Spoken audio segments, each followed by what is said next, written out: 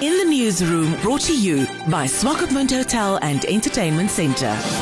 Following the success of the first ever World Economic Forum by the Namibian delegation, it is reported that Namibia has sold its green hydrogen projects very well. Namibia being a country with a very high number of youth unemployment, these projects would come in handy in terms of youth employment. Technical advisor on green hydrogen of the Ministry of Mines and Energy, Frans Kalenga, speaks to In the Newsroom on the importance of youth involvement in the green hydrogen projects. We believe that the green hydrogen offers the twofold unique opportunity to increase the development of the renewable energy in the country and then create a new market opportunity that will contribute to the economic growth.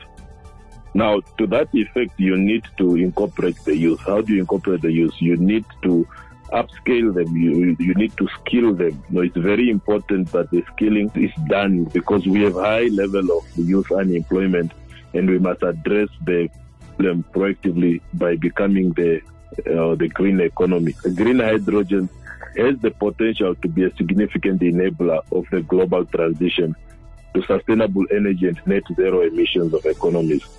Now, with youth playing a pivotal role in the achievement of a just and inclusive sustainable energy transition.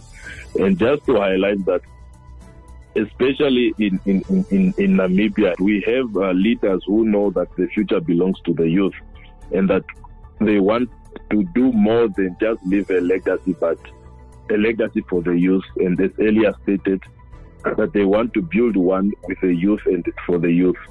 Skills development is important. Now, you are aware of what Namibia is trying to do of rolling out scholarships program to the youth.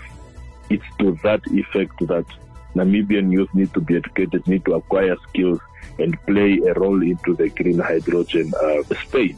We have involved, including myself, a lot of youth in the team of the green hydrogen that is crafting the national green hydrogen strategy, as well as the youth is being given the exposure around the world and see how others are doing it in the world for us to emulate. In the Newsroom, brought to you by Swakopmund Hotel and Entertainment Centre.